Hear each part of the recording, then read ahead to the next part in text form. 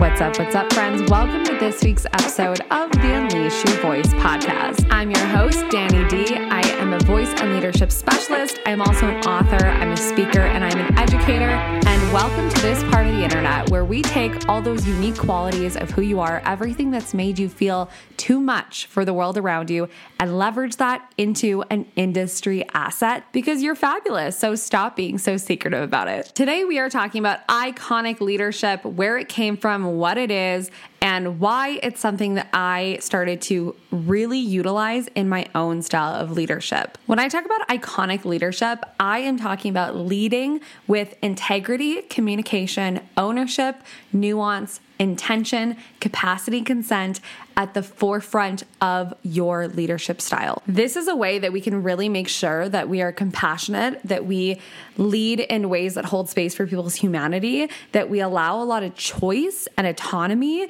in our workplaces, in our relationships, in our containers, if we work privately with people, in the ways that we market, and just so many different aspects of what it means to be a leader. Because I truly believe that when it comes to leadership, leadership is a collaboration. It is a way that we can hold space for people to step into the most brilliant version of who they are. If we are leading for like a team within a workplace, we really want people to thrive like alone in their own ways and thrive together as a team and utilize each individual skill set to build a really strong team. But what tends to happen is a lot of ego gets involved, and a lot of leadership styles that we see that can be quite problematic really put whoever's in the leadership position in like an all-knowing position or authoritative position where it's like, this person is the top dog and everyone has to kind of do what they do or do what they say.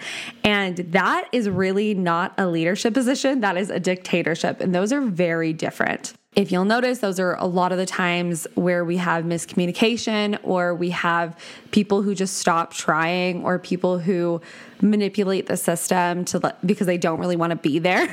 Or we have situations where there is a really high turnover. And then when we look at this in the online space, this is where we get a lot of manipulative marketing, a lot of like duplication is what it's called. But it's essentially like there is an image of greatness and in the industry or wherever, and everyone is trying to live up to exactly who that person is and what they say is law. And that doesn't hold space for the nuances of people's humanity. That doesn't hold space for different privileges.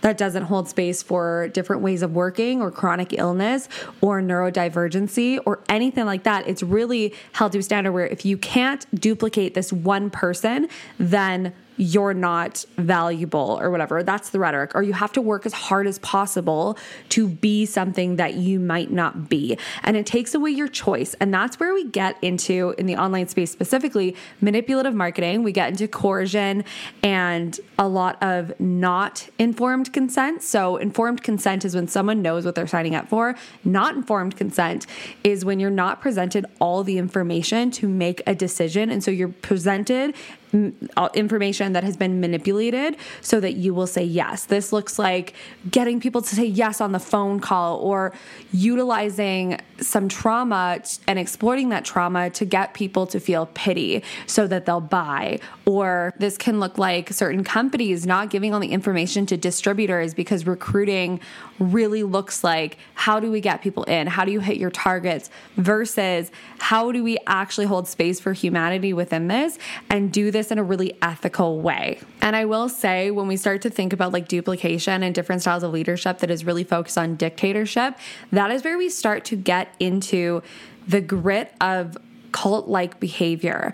And when we look at cult-like behavior, I am really looking through the lens of Stephen Hason's BITE model, which is the BITE model, which is controlling of behaviors, information, thoughts, and environment to create a rhetoric that specific leader wants to have become a doctrine, right? And so we can see this in the internet even, right? We can see these things in leadership styles that don't actually hold space for autonomy, don't hold space for questioning, don't hold space for informed consent, don't hold space for actually giving time, space, and ownership to the people who are coming into these spaces to do their own research or to question things or to deeply find an understanding for themselves. So as someone who works primarily online and works with personal brands and works with companies and nonprofits and goes in and trains teams on iconic leadership in these frameworks, the forefront of the online space for me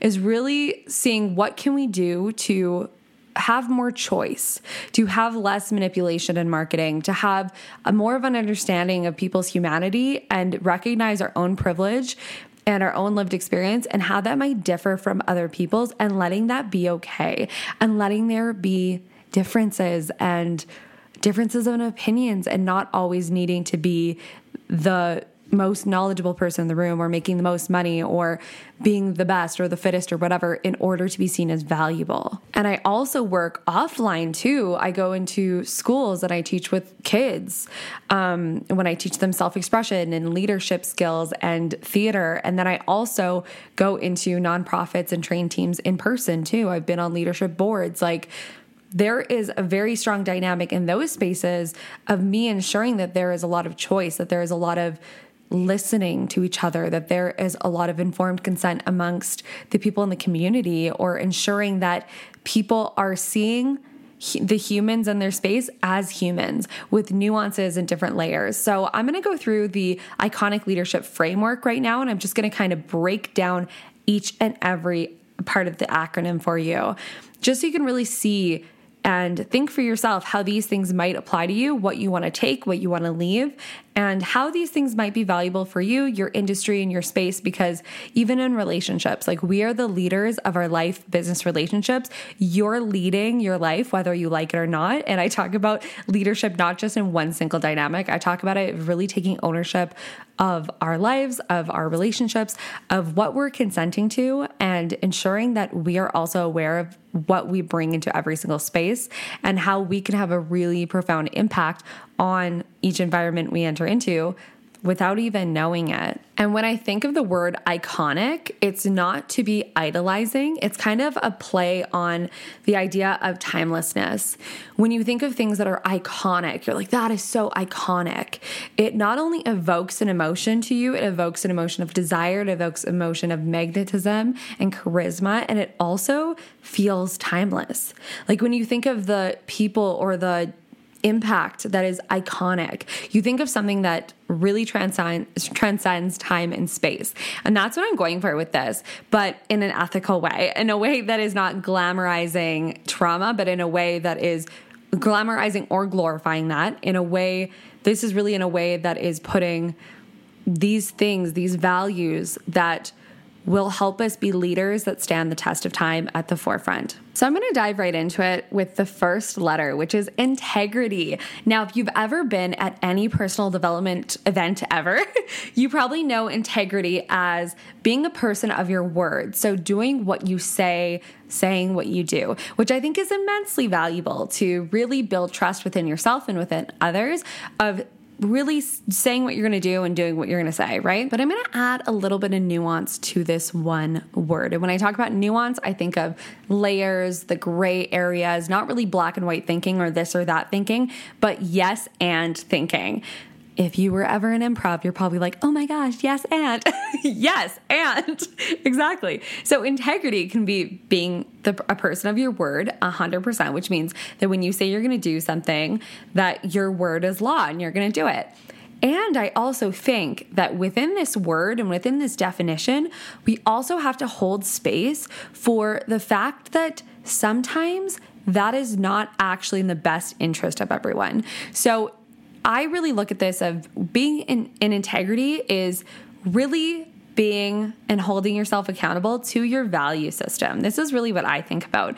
So, for example, my value system is to give people the best version of me. So when I think of being in integrity with who I am, I may say yes to something. So for example, I may say yes to having a meeting or whatever, right, with a client. And we've decided on a time, and I wake up that morning just sick as a dog. Now, I might ask that person, hey, are you open to moving this back a couple hours? I feel really sick. I think I can still do it today, but maybe we can push this back. What's a time that works for you? Now, I'm doing a couple things here. Number one, I'm asking for consent. Number two, which means that I'm saying, hey, are you open to shifting this? Number two, I am having clear and direct communication. You'll see these when we go through each level of the iconic leadership model. But I'm having a really clear communication. I am right away, I wake up, and the first thing that I'm going to do when I'm feeling off is I'm going to communicate that. I'm going to communicate kind of where I'm at, and I'm going to ask for consent to move the meeting. That is not because I'm canceling. That is not because I am an awful person and I'm not a person of my word if I don't quote unquote show up. That means that if I'm in integrity with my value system that says, if I'm going to give my clients the greatest version of me so that I can hold space for whatever they're going through, or that I can have my focus on them and be the person that is going to be the most helpful in that space, which is I need to be at my best self, whatever that might look like in that moment, give them the best version of me so that we can actually have a really productive call, I'm going to reschedule or I'm going to ask for consent to push that meeting back. That doesn't mean I am not a person of my word.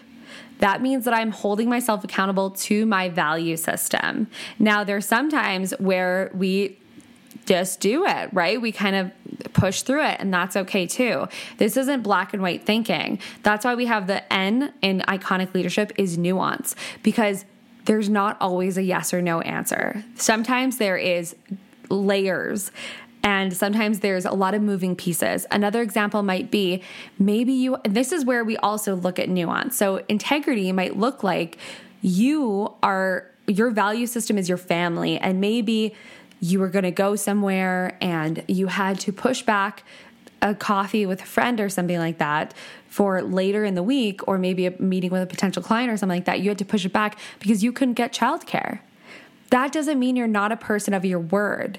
If your value system, if you are in integrity with your value system, you're saying, I'm holding myself accountable to my value system, then that, for me, I would rather have someone really hold strong to their value system than try to like get through a meeting with me and be distracted or not be present with me, right? But then again, that is my value system. So we have to look at integrity through the lens of values if we're going to hold space for nuance, because your core values, you're going to hold yourself accountable to without trying, because that's what you believe in. That's what your value system is. That's what you hold value to in your life. And if you're holding value to those things in your life, a lot of your decisions are going to be dictated to that. So that doesn't mean you're not a person of your word. If anything, that means that those are character decisions, right? They're not emotional decisions. They're character decisions. You're holding yourself accountable to your values. And when we think of the idea of not being in integrity, oftentimes it's associated with being emotionally reactive or having a change of thoughts or last minute flakiness, quote unquote, I'll put that in quotes, whatever, because of an emotional reactivity or just last minute changing and stuff like that. It's very emotional. But when we also talk about integrity, we need to take into account emotional intelligence. So it means that we are making decisions from a place of not bypassing our emotions in any way, shape, or form, feeling our feelings, and then allowing ourselves to get back into an intellectual place to make decisions from. Because as Melanie Ann Layer, who is a leader in the space, always says, and I love this saying, when emotions are high, intelligence is low, which is so accurate because you cannot fight emotions with logic. You can't. If you're feeling really emotional and someone's trying to tell you what you should have done, quote unquote, you can't see that. All you can see right now is what you're feeling. So you need to feel your feelings and get into a space of logic before you can make a decision. This also looks like when you are in a space of leadership, even with coworkers or whatever, I guarantee we've all seen a boss or someone in a really high position act in a really emotionally charged way. And I'll ask you, was that productive, or did that harm relationships? Did that damage trust in the community and in the company? And did that have the employees see that person in a different light and change the way that they are working in order to now walk on eggshells, which means that they're holding back, which means that they're not going to bring really innovative ideas to the table because they're going to be so scared to expand past a certain barrier because they don't want someone to fly off the handle. They're going to be scared to make mistakes. I don't think mistakes are bad. I think mistakes are how we learn. It's how we grow, trial and error. So if you're not holding space for those things, Is your value system actually saying, is being in integrity with you as a leader, is it actually saying, I want the best of the company? Or is it saying my ego, my emotions, and my own sense of safety goes before anyone else's, right? You're going to get two very different outcomes from your team depending on what you're leading with. But if you lead with your value system and you make sure that maybe if your value system is really the team thriving or the company thriving, then really working from a strategic place means that you need to move through your emotions and let them teach you, and then also come from an intellectual place where you can make decisions that are sound, secure, and in integrity with your value system, or in integrity with the intentions that you bring to the table. The next is one of my favorites, which is clear communication. So we have integrity is the I, the C is clear communication or just communication. I think communication skills take out a lot of drama from relationships and how we relate to the people around us, how we relate in the office, how we relate to our relationships, whether that be with clients, friends, family, whatever, right? So when we talk about communication, I strongly believe that when we're thinking about communication, oftentimes the biggest thing that happens is under communication that is normalized as communication and over communication that's shamed as over communication. Where when you think about communication, I would like you to take Seinfeld, for example, or any 90s sitcom. Most of the problems happen in those 90s sitcoms because no one has a cell phone. No one can communicate. So crazy things happen. Like crazy things. People get lost in parkades. People miss on meeting each other and something wild happens because there's no communication. There's under communication, or people aren't able to communicate with one another. Now, I want you to think about that in every dramatic time that has come in the workplace or emotionally reactive thing. It's probably because people didn't know what they didn't know. So there's a couple of things that I like to, when I'm talking about clear communication, I like to unpack. The first thing is over communication is probably just communication, because over communication is oftentimes when people are feeling strong enough in themselves to communicate what they need. They're strong enough in themselves to advocate for what they need from whoever's in the leadership position to support them. And they're oftentimes maybe setting boundaries or communicating things that could be worked out together. The second thing that I like to take into account is ABC. This is actually taken from my time in the school system. About 6 years ago, I heard some teachers talk about it, and then from there, it's kind of been in my back pocket, which is ABC, all behaviors communication. And this goes for the moments in time where maybe you might have people who are neurodivergent on your team, or people who might not have the ability to speak, or maybe English isn't their first language, like all those different things. All behaviors communication. So there's so many different ways to communicate that is not just verbally. So that's body language, that's everything else you can think of, emotionally, energetically, like all these different aspects of communication that we need to take into account. Also, ABC, all behaviors communication, also goes for if you're not getting the results you want from your team, what are you communicating to them in your leadership style and how you govern yourself and how you govern each space?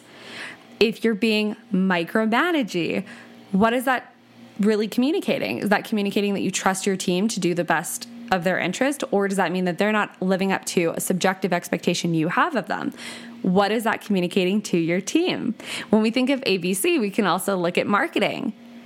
I love talking about marketing when it comes to ABC, all behaviors communication, because I think of my marketing and my branding as a way to communicate to my audience who I am, what I stand for, what is going to be like working with me, what my value system is, and the things that they can expect being on any of my offers, so that they know when they hire me, when they ask me to come in and speak at an event, when they have me in their leadership containers where I'm training people or whatever way, shape, or form, they know what they're getting, right? They know what they're getting. There's trust built there. Now, I always say you don't have to trust me. You don't have to like me. When I go and train and teach, it's you don't have to trust me. You don't have to like me. I'm okay with earning that, because trust is not assumed in a space just because I'm an authority figure, whether that be a teacher, an educator, a facilitator, or listening to a podcast right now, or talking on the podcast that you're listening to. I mean, that doesn't mean you have to trust me. whatever educational background I have, or fun accolades, or things that I can kind of boast about. That doesn't mean you have to like me. That doesn't mean you have to trust me. I'm very okay with you learning who I am and what I stand for and what it's like working with me, so you have informed consent when you hire me, so you know what you're getting yourself into. This is another way, you know what you're getting yourself into sounds so dramatic, but it's another way that I can say, hey, like, here is the information, or here I'm communicating to you with how I answer comments, with how I do videos, with how I communicate in my marketing, with how I show up and govern myself in spaces with other people. That's all communication. And that's all sharing with the people around me what they can expect from me. And that is a really profound way of giving people choice, because they can consent to that dynamic or they don't have to. And that's no skin off your back, quote unquote, because you know you're in integrity with your own value system. So you know how you're governing yourself is the way that is in alignment with your value system. So people can consent to that or they don't have to. The O in iconic leadership is all about ownership. So I talk about owning our behaviors, owning our beliefs and what we stand for, really owning the times that we mess up or we say something that is not amazing. The ownership that comes from having a social media platform or a personal brand, where you have to be like, okay, cool, I have to take ownership over this plot of land that I have when it comes to the social media, right? So it's like, I'm going to build my house on Instagram, and just Instagram is this third-party app, but I'm going to build a little personal brand house on this app, and I have to own that house, right? I have to own what happens in that space. I have to take ownership of what I say in the DMs. I have to take ownership of my boundaries that I set with my audience. I have to take ownership of what I'm communicating to my audience. I have to take ownership over what I'm posting, which means that you have to really be like, is what I'm posting clearly communicating what I want? And really, is it in integrity with my value system? Is how I govern myself in integrity with my value system on this app as well? And when you come from that space, people can say critical things about your social media, and you can say, like, actually, that doesn't really bother me because I own who I am online. I own this plot of the internet, right? Even though it's on a third-party app, it's like I own this space that I built this house in, and I get to dictate the energy of this space. And what's really cool about that is I talk a lot about social media consent, which means that if you consent to following me, you consent to all of me, which means that anything that I choose to post, it's you are consenting to receiving that on your timeline. And if you block me or delete me or unfriend me, it's okay, because that doesn't mean anything about my own value as a person or a creator. That just means that you don't want to see that on your timeline, or you don't want to hear me talk about those things on your timeline, and that's okay. Also, with ownership comes from, if you mess up or you say something and someone calls you out or calls you in and says, hey, like, that's actually really problematic, or that's actually really damaging. Are you willing to own those actions and do your research, or own those actions and own the impact of what you did or what you said, and apologize or correct your behavior, right? Like, are you actually willing to own the impact as well? Not just the intention, because you can have the best intentions and still have an impact that isn't in alignment with what you value, right? You'd be like, oh, I messed up here. How can I own the actual impact of what I created, right? And that's where we really go for ownership. The N is nuance. So let's talk a little bit about nuance. Nuance is where we hold space for a lot of the human experience. It's where we take into account privilege. It's where we take into account environment, where we take into account systemic factors and societal factors, where we take into account lived experience and trauma and different types of nuances in education, whether that's traditional or not. And one of the most profound ways that we can look through the lens of nuance is knowing that everyone has a different experience. So how I like to explain this when I do workshops is I say, okay, you get an email from someone, and this is just like a really easy way to explain it. So you get an email from someone, and someone wants to work with you, or someone wants to apply for a job, and their grammar is not great, and maybe there's some words that are misused. Is your first thought, oh, this person didn't put time and energy into this, I can't believe they would approach me like this, blah, blah, blah, blah, blah, and like anger or judgment or criticism? Or is your first thought, I wonder if English is their first language.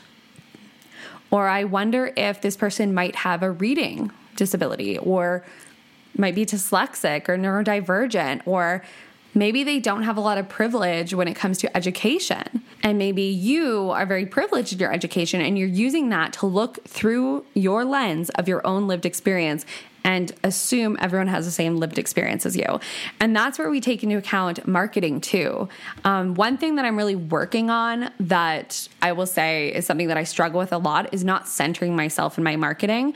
I love talking about personal experience. I love oversharing. I also have ADHD, so I'm a chronic oversharer, and I love just like really exploring life and how I see life through my own lens. I'm also an artist at my core and will always be. So I work with my own personal experience a lot to express myself. Now, having said that, I can have all that and not center myself in every single piece of content. And that's something that I'm working on right now, is not just writing content through the lens of my own two eyes, but really holding space for people to have their own experience while reading my work or reading my content or being in a workshop with me, right? So that's where we come into nuance. The other I in iconic is intention. Why do we do what we do? And I think that's just so crucial when it comes to emotional intelligence or why we ask for certain things. Like, what is the intention of what I'm doing? Because someone can come in at a workplace and have the intention of everyone in the team working together with their own skill set and really see that team thrive. Now, someone can come in with the intention of whipping them into shape under their own perspective of what is right, what is professional, what is whatever, and that is a very different energy. So when we're leading with intention, we really need to just take into account, like, what is the dynamic that I bring into the spaces that I enter into and why? What is actually governing this space when I enter it, right? Like, why do I do what I do? Why am I thinking what I'm thinking? Like, what are the reasons why I show up and do the work that I do? Because that's all going to influence the actions, behaviors, and the way that we govern these spaces. And the final C is split into two different C's, which is consent and capacity, because you can't have one without the other. So consent is a really sexualized term, and I think it should just be a bare minimum for everything that we do. Consent says, I value your autonomy, I value my autonomy, I know that we're two very different people, or we are two separate people, and I respect you, and I hope you respect me. And so I'm going to ask. I'm going to check in. This also goes for clear communication. And I am not going to challenge your no. So in marketing, especially, we are taught to bypass consent like crazy. We are taught that if someone has objections, that we need to bust them. So that's really saying, if someone says no, you have to convince them yes. And that's not consensual. We are taught to go into people's DMs and market to them directly when we don't know what that person's going through. We don't know the nuances of their life.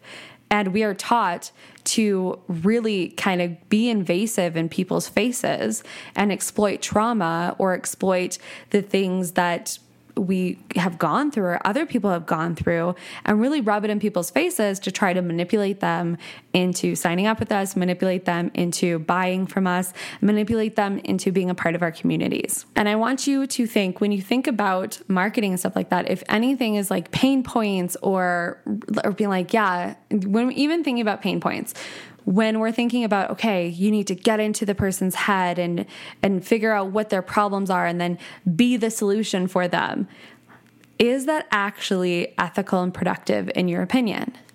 Is it ethical and productive for me to go to a friend of mine and be like, wow, yeah, you really suck. Well, I'm awesome. And if you want to be awesome too, you'll just do whatever I say, right? That's how it can come across when we don't hold space for nuance and lived experience or trauma.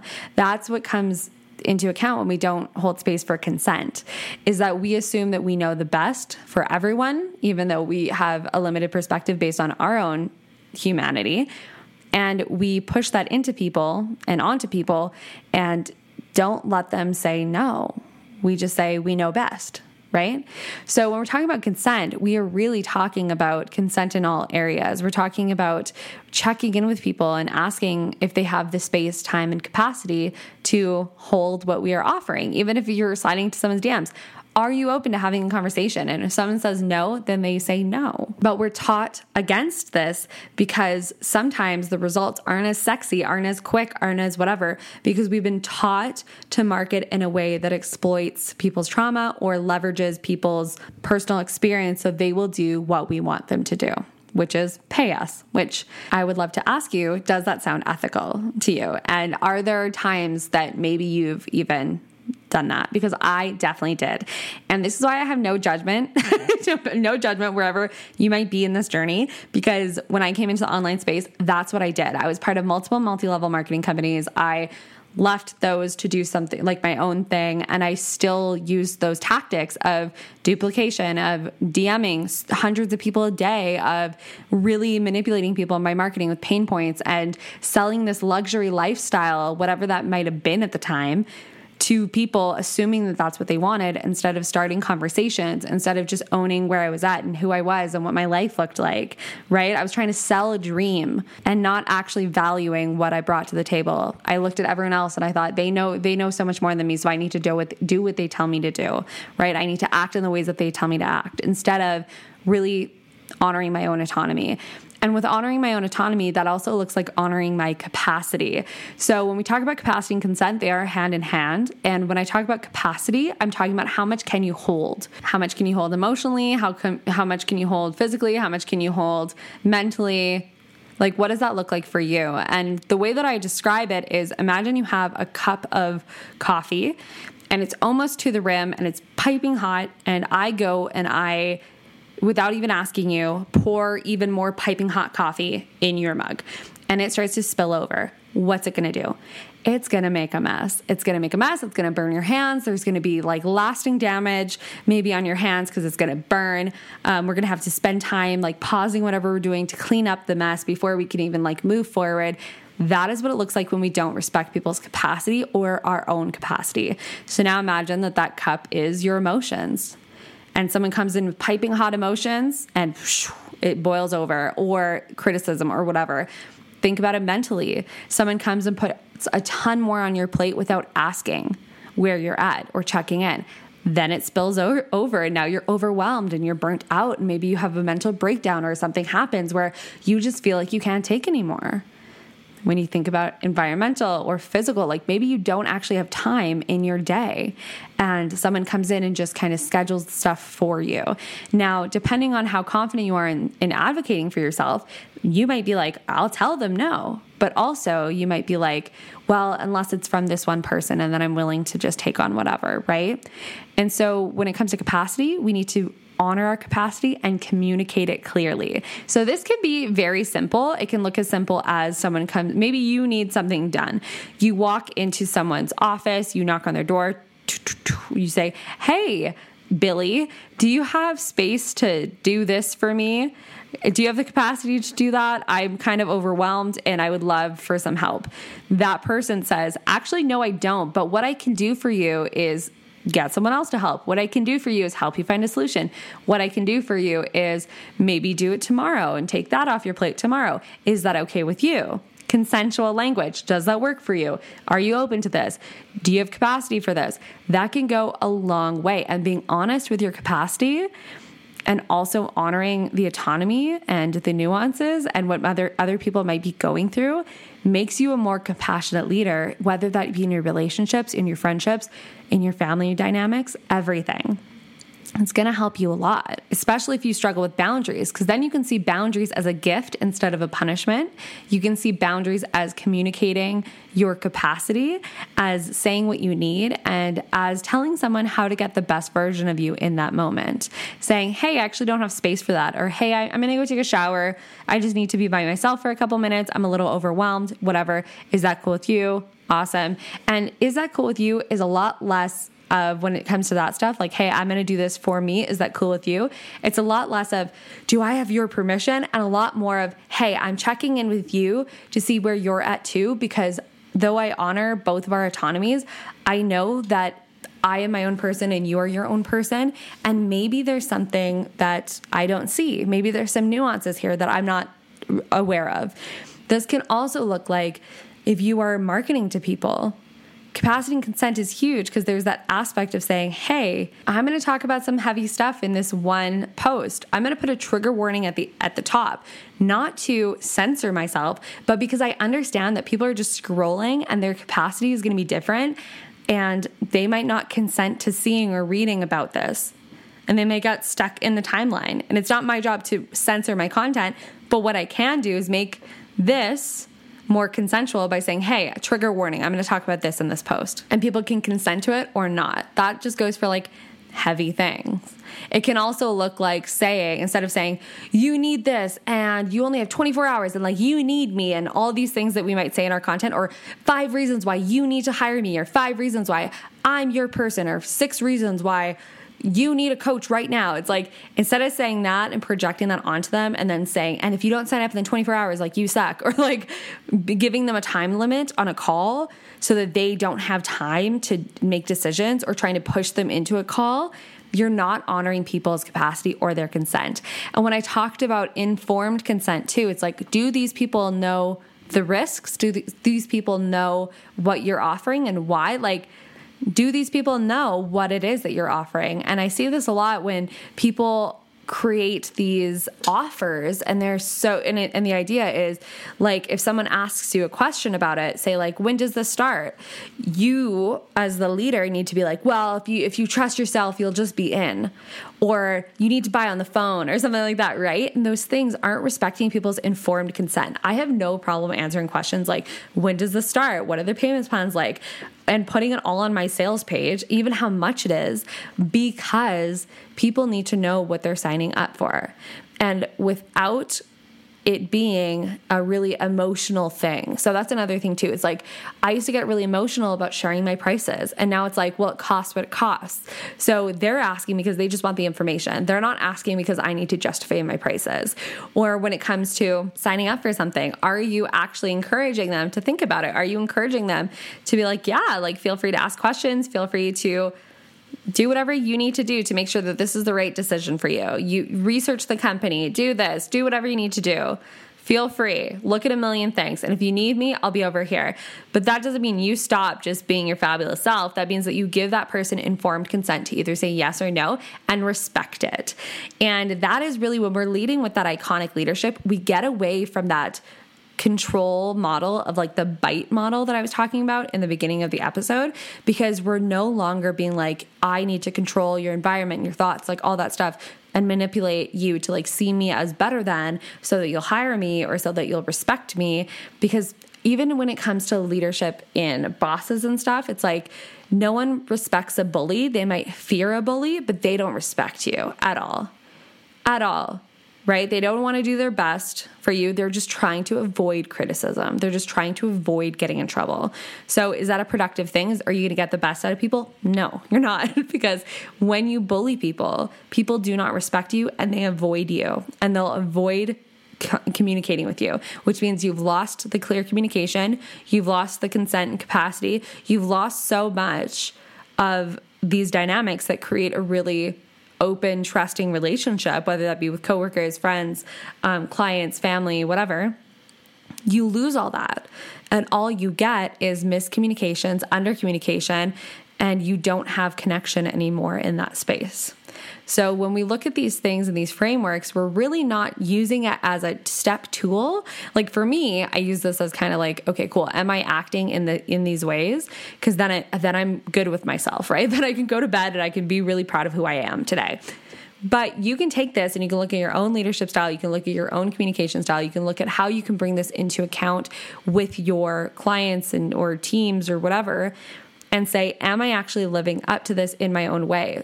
Break up this acronym even for yourself. Like figure out what these things mean to you and utilize them in your own way with your own value system and what it means to you to be a really sound leader. Look at your favorite leaders or the people who you've really loved being in their energy, who have never made you feel shameful for who you are, who make you want to do your best every day, not because you want to please them, but because they make you feel like you are good as you are. And so you're so excited to grow while still having a safe place to land, right? Like all these things are really profound. And I guarantee if you implement one of these things, make it your own, you will see a profound change in how people respond to you because you've changed how you see people.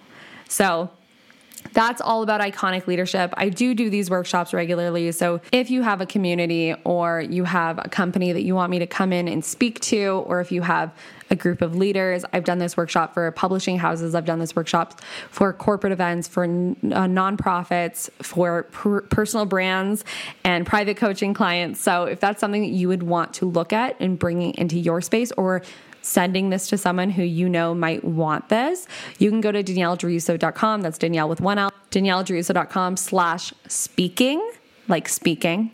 And that will send you to that. So I'll put that link below, and there's like a little form you can fill out. You can look at other workshops that I also have to offer. Also, if you know about my membership, I'll put the link to that below. It's like a general studies is essentially in everything that I teach on. Every month we have a theme, and this month's theme was You Are the Gift. And the next month is my birthday, so we'll talk more about iconic leadership. And then February is going to be Drenched in Adoration, which I'm very excited for. But VIP members of that membership actually get a call with me, a group coaching call every single month. And when you upgrade to a VIP membership, you will get access to the iconic leadership workshop that I did this month. The replay will be out in January. So that for you guys, you'll get that workshop included in your VIP membership, plus that group coaching call that will also be in January. So I'll put all those links below. If you need anything, you know where to find me. I'm sending you massive love. Kick ass, take names, change the world. You're freaking fabulous. Stop being so secretive about it. And I will catch you next time.